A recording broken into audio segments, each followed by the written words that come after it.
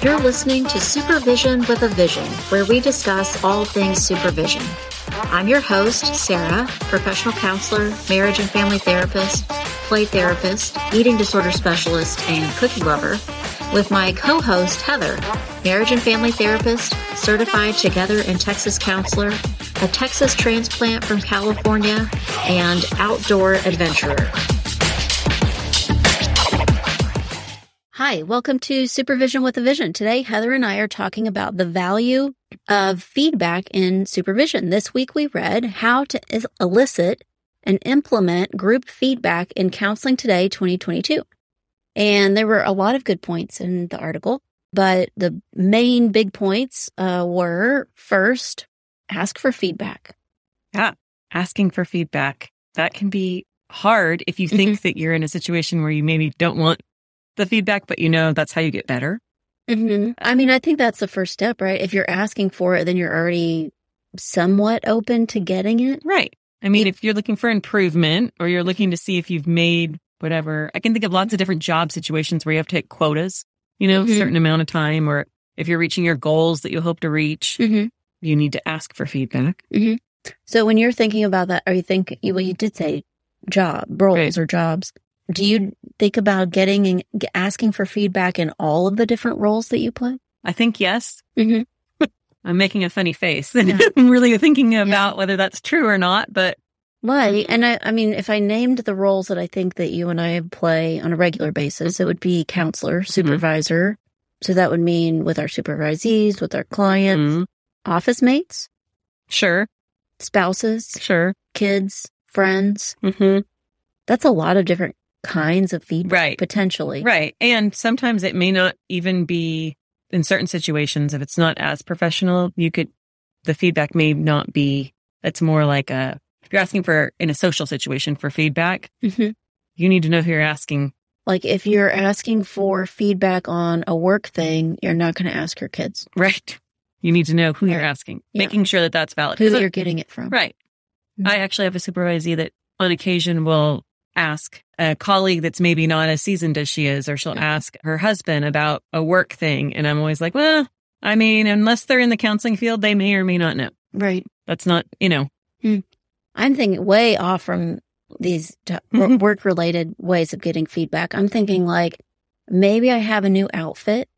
Right. And not everybody likes it, but I think, well, I don't care. Right. I wasn't asking for your feedback. Why did you give me that feedback? Right. And that maybe the person who's giving me feedback, I'm like, well, that's okay. I don't maybe prefer your sense of style, but so you don't have to prefer mine. So you have to maybe ask for feedback from the person or type of person that you really want to get feedback from. Well, and it's okay for it not to be positive, right? Like you might get feedback you don't necessarily like. Yeah, a lot. Yeah. I mean, that would be the whole reason. What are some ways where you ask for feedback? I usually ask follow-up questions. Like if we're talking just like supervision or client-based, I will say, last week we discussed this. How was that for you? Or last week we ended talking about this. Is that something you want to continue? Like I'm following up maybe. I think with the clients or supervisees, I would say, how do you feel? Or what's your reaction to me saying that? Yeah, I like that. I don't ask other people that. That's true. I don't ask other people that. I really, really don't. In fact, especially there have been times where because I have a teenage daughter, she is like, I didn't ask. And I'm like, oops, okay, great. Which is feedback in and of itself, right? Right. You offer your feedback and the other person goes, oh, thanks. Right. I wasn't asking. Right. Wasn't asking you. Okay, great. What about when we're thinking, so that's how we might ask for feedback for ourselves. But if we're trying to get feedback based on supervision, I mean, we did talk about that, clients or supervisee. But what if we're trying to help a supervisee elicit feedback? Do you have any, in the article, they actually talked about some touch points or ways to evaluate in order to get feedback. Do you have any ways that you do that specifically in supervision? I do ask my supervisees to, when they're checking in with a couple different things. One, if they're checking in with their clients about things, to not be afraid or don't let anything hinder you, because that is part of your job. You're supposed to be getting feedback from your client, how was that for you? Did it work for you? And then evaluate what they're saying. Oh, you were really straightforward and you're not normally like that, or whatever feedback they give you. Evaluate that. Were you intentionally straightforward or were you bothered that day? Like try and see what's going on. But also I've asked for feedback from their manager at work or ask them to get feedback. Like, oh, I'd like you to take that to your manager at work because I'd like to know more about that, situation or whatever. So I think that's two ways. But another thing I do a lot with my supervisees is to ask, like, what are you avoiding? Like when you're not wanting to ask for that feedback, like what is it that you're avoiding? Because if you're not comfortable doing it. I think you're describing helping them to be primed. Right. For asking for feedback. How do you prepare yourself? How do you get yourself ready to get the feedback? What are you doing so that the way you ask or who you ask is really truly open-ended and you're open to receiving the feedback? Right. This discussion makes me think about in the United States, licensing bodies now require that health or mental health facilities do this on a regular basis. If you are licensed by the state or the government, you have to have a system of regularly getting feedback from people. I think that sounds really good. I think that sounds like a positive step. But I think a whole lot of times it's really perfunctory. Oh, yeah. You do what you're supposed to do. You check the box. Check the box. You get your little questionnaire, your little survey completed, and you file it away. And so I think that's kind of our next point. Right. What do you do with it once you get it? But so focusing on asking for feedback, I want to figure out how to create a way to ask for feedback where it's not just checking the box, okay, I did it. And a lot of those big organizations or bigger organizations, it is an online survey or a piece of paper. Right. Here, read this, answer these questions, and then give us your thoughts. And that's it. Well, and they do that because it is a bigger organization. Mainstreamed. Right. It wouldn't be practical to go to each person and have a long conversation. You just couldn't do that. But I think then what you do with it after you've gotten it or how you ask for it, even thinking about if you are at a place that's big enough that, we have it on an iPad. Right. And somebody, you get the iPad and you just fill it out, that in some way there's a follow-up to that, or even that is the iPad user friendly? Is that something that people can use effectively? I mean, so are we asking in a way that actually makes it easy for people to give us what we're looking for? Right. More feedback. That's actually a really good point. Are we asking the right way? Not just what we're saying, but are we asking in a way that elicits the response? I think sometimes supervisees feel that way, that if they did have an issue or a concern, when we ask, do they feel like they could really give us the answer? So maybe sometimes I think then there's some value in having one of those surveys, or that it is a little bit anonymous. So somebody could put down something that and it is intended to take the emotionality out of it, right? So if someone's disgruntled about something or something's upset in their form you're filling out, you could still say some negative things, but it takes for the reader and for the person, it can take the emotional push out of it. But that is the point. What about here where we're at? When you go to a continuing education event, at the end, they are required here to give you an evaluation form. So you're both evaluating what's been offered and the presenter. Do you ever give really honest feedback, or are you quick and you just check the boxes and say, good, thank you? I'll be honest with you. If I've really enjoyed the seminar, I'm more likely to say, wow, that was really great. You taught me something today about blah, blah, blah. Like I'm more inclined to give that positive, like if I really enjoyed it. Now for me to say something negative, you've got to be really bad. Have I done it? Yes. But it's got to be so far off that I'm like, your research is from 20 years ago. This is not current. Like it has to be something that like really hit me the wrong way for me to give. I always think when I do that, a whole lot of times I'm attending a continuing education event that I know the people who are hosting it or presenting, not just needlessly. I think I try to give poignant feedback, but I almost always give some feedback and when I'm writing it, I always think they're thinking, oh, here we go again. Sarah's this one. I know from Sarah.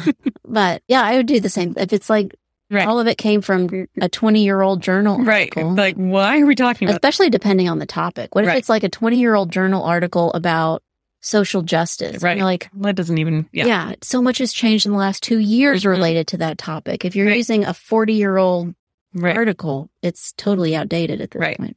Okay, so asking for feedback. Now, the second point is getting feedback. Mm-hmm. And I think that's what I was saying about, I think to me that isn't just asking for it. It means, what do you do with it when you've got it? Right. So do you just go, oh, let's tuck that away in our file of pieces of paper that we were required to get? Right. We had to have this and know it. So you're getting it, and what do you do with it? Or how do you? I mean, I think one thing that's important is to look for patterns, right? Mm-hmm. Like if you've been told something about either your presentation style or your therapy style, or maybe just people have made the same kind of comment lately. Well, there's one common denominator, and that is you. So that's important to pay attention to. Yeah. And I like my interns to be aware of that. If they've had more than one person tell them like, oh, you were really short with me, or you were very straightforward. And is that where they're intending to be? Yeah. You know, that's a good thing. Well, so this also makes me think right now, so far we've talked a lot about getting feedback in a direct way. Right. But how often are we getting feedback in an indirect way? Mm-hmm. At first I was thinking, yeah, I get course evaluations, and I do think that way. I think, well, out of 15 people, one person said Sarah's a butthead. Mm-hmm. Okay, you can live with that. Yeah, everybody. And if 14 more people said Sarah's not a butthead. Right. So we're okay. Okay. That sometimes the feedback we get might not be direct or verbal. Example of feedback that I pointed out to a supervisee a while ago was that she actually brought this up and wasn't creating a pattern out of it, but I reflected back to her that she told me she thought about 80 to 85% of her clients saw her one time and never came back. Oh, that would definitely be a problem. And I went, I didn't feel that's an awfully big number. Right. And so she was pointing that out as a pattern, but she didn't have the context. Right. I mean, she didn't know what. Well, she was a new counselor. Mm-hmm. So she actually said it with the assumption that that's what happened for all counselors. Right. How often do I get the new client that just never comes back? Right. It's normal. So what I said to her, was, I mean, wow, I know that I'm not seeing as many new clients as you are right now, because she was trying to build the number of clients she had. But I said, I don't think I've had anyone show up for a first appointment and then completely not communicate after that. Right. In maybe a year or more. Right. I think it's very, very far and few between. And so what could that mean if this is happening 80 to 85% of the time? That was hard feedback for her to think about. But I think it was nonverbal feedback from all of those clients. I turned it into verbal by asking a question. Yeah. But that all of those people who were coming and not coming back, it's hard because then you don't know what to do with that feedback. But the feedback was something about the first session or the office or something wasn't working well for all those people. That's a great example. Can you think of other ways that we get feedback where it's not always elicited? We don't ask for it, and not that we're not asking for it, but we're getting that feedback in a way that's not completely clear. This is a little more specific, but I think body language tells a lot. And I think we see that, of course, with our clients, with how they come in or how they sit down or how they even sit, right? And I don't make it a rule, but generally speaking, my supervisees come in dressed for work. They're ready to go to work or seeing clients that day. And on occasion, I know they see me in their off day. And I don't, I'm honestly not passing judgment, but I have had a supervisee before that came in every single time, like, oh, I don't know that they were all pajama pants, but like pajama pants, hair in a bun, just totally disheveled. And I was like, what is this reflecting? Like, what are you? That is a very good point. I don't know that I've ever had to talk to a supervisee about that. But as you were describing that, I thought, in my head, I'm picturing somebody going to a college class. Right. Exactly. And if they're a new supervisee, maybe last week they were going to college classes. Right. And also, that's what they wear in their off time. They only dress up for work. And if they're not seeing clients today, why are they dressed up? Like that's in there. But, or maybe they have yet to see a client. They're going. Maybe they haven't been given that guidance as to what to wear in front of clients. Right.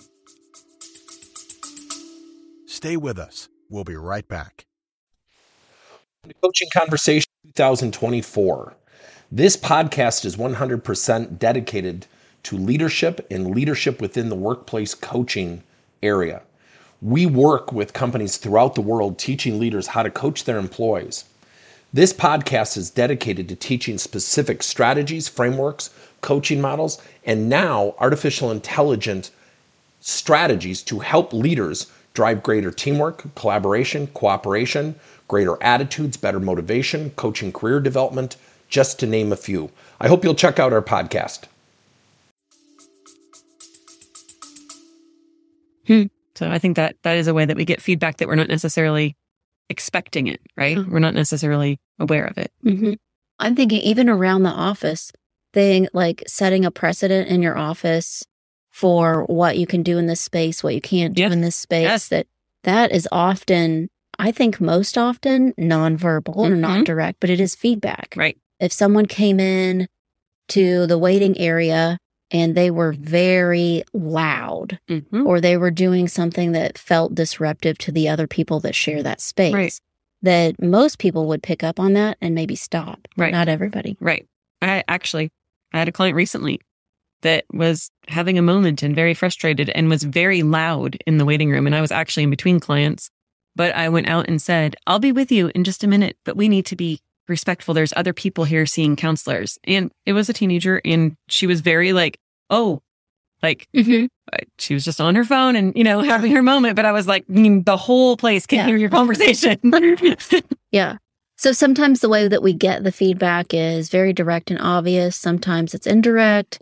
And in both ways, we have to decide how we make use of it, what we do with it. We could file it away and not look at it. And we technically have gotten feedback, but did we do anything with it? Right. That brings us to the last step, implementing feedback. How do you do that? You ask for it once you've got it, and then you're going to turn around and do something with it. And it can be tricky because that means change. And not everyone's great at change. And depending on what the feedback is, it could be really tricky to change. Like, how are you going to address a situation where someone is unhappy with something that's out of your control, in an office setting or in a, This makes me think of a client I had a handful of years ago, and I did not ask for the feedback, but she gave me feedback. She was in a group that I was facilitating, and I saw her individually, but she was also a member of this group that I led. Okay. And I really enjoyed her. She came into group one day, and she was just a tiny bit late, less than a minute, but everybody else was already sitting, and she came in, and she was just so full of energy, and she just bright and chatty and friendly that day, and came in and sat down. And because she was just so energetic, and I said something to the effect of, "You are so silly. Come sit down. Come join us." And as soon as I said that, everything about her body language changed dramatically. Okay. Like a light, like something there. Yeah. Like a light switch. So I went, whoa, what just happened? Are you okay? And I mean, her verbal communication totally shut down. Yes, fine. She sat down. She looked at the table. It was like her bright, excited energy was not there anymore at all. And so I didn't want to ignore it. So at that point, I then did start going, well, I don't understand what happened. Are you okay? It was so dramatic. I thought there was something physically wrong. Oh, yeah. Like, are you going to be sick? What's happening? Right. Yeah. It took a long time. Finally, she says it, that when her dad is being really angry and then becomes mean with her, he would call her silly. Oh, so is it direct? And I went, oh, what? And I did, I went, when I said silly, I meant it in an endearing way. Right. Because I thought you were being like fun and cute and right. Sweet. Right. Yeah. But if that means something different to you, I will make a point of not doing that again. Right. I will not use that word, and I'm sorry. So that was my implementing it, that I went. Right. And I did. I think that it made me realize, I think I use that word more often than I recognize. Silly. And so I made a point. Like, nope, I am not going to use that word. Right. I had to be thoughtful about implementing that. But in that circumstance, I decided I am going to implement that. I need to do this for the benefit of this client. Yes. What if implementing it doesn't mean changing what you're doing? Okay. Like, it just means... But what if you acknowledge, maybe somebody comes in and to your this person who was in your office, and you say, hey, we're in the office, we're a little quieter, respecting other people while they're here. And that person says no. Right.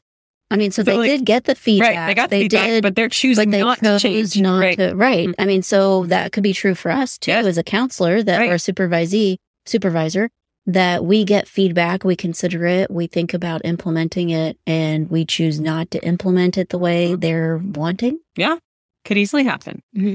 I have a supervisee that was up for a job shift. It was going to be a little bit more money, not quite a promotion, kind of a sideways move, but good opportunities to learn some new skills and things like that. And she was given great feedback about her skills and her interventions and all different things. And the company thought it was an absolute go. They'd built her up and told her how great she was. And then they came with the full offer. And it wasn't just about the money. It was about the hours they wanted her to work. Mm-hmm.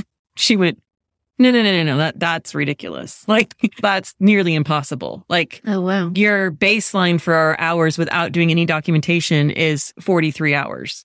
No, I don't want to do that.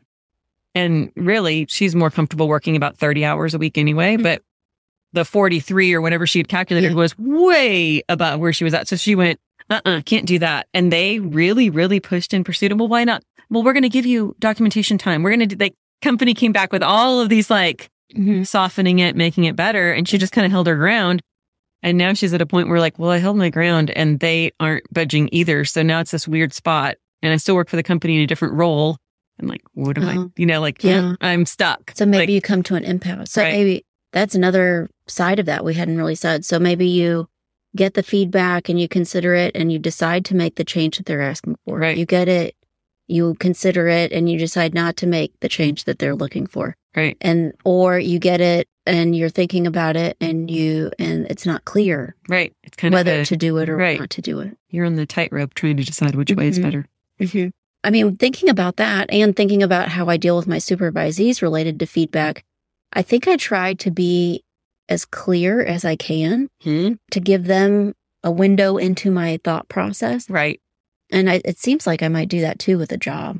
That if this is a sticking point or this is hard, then it might still be something that we at least communicate it. To say nothing means not giving them any feedback about what they're asking. Right. So like the teenager who I said was silly, if she had explained to me and I had just been kind of like emotionless, no facial expression, we would have been at an impasse. I don't know. I wouldn't have done anything. She wouldn't have known what to do. So to keep communicating about what that process is. Kind of a waiting period. Well, I mean, I'm thinking, and I'm blanking on what philosopher it is somebody existential, that in not deciding, you're deciding. Oh, yeah. I don't remember who that is, but that is, yes, by not deciding, you are deciding. So that fits with implementing. Right. Either you're going to implement it or you're not, or you're going to think about it. But at some point, by not doing something, you've made a decision. Which is you're communicating that too. But I think after thinking about this and talking this through, that my thought about feedback and supervisees or clients is that the best example that I want to give is to be clear. Right. And so then to keep the communication open, it would be my goal. Yeah. And I think often doing that and having phrases like, let me tell you my thought process, or let me tell you why I think that, or my experience has been this. And that way you're also giving the why. Often people are more likely to kind of understand the reasoning if they know the why. Well, thanks today for listening to Supervision with a Vision. You've been listening to Supervision with a Vision. Head on over to iTunes to subscribe, rate, and leave a review.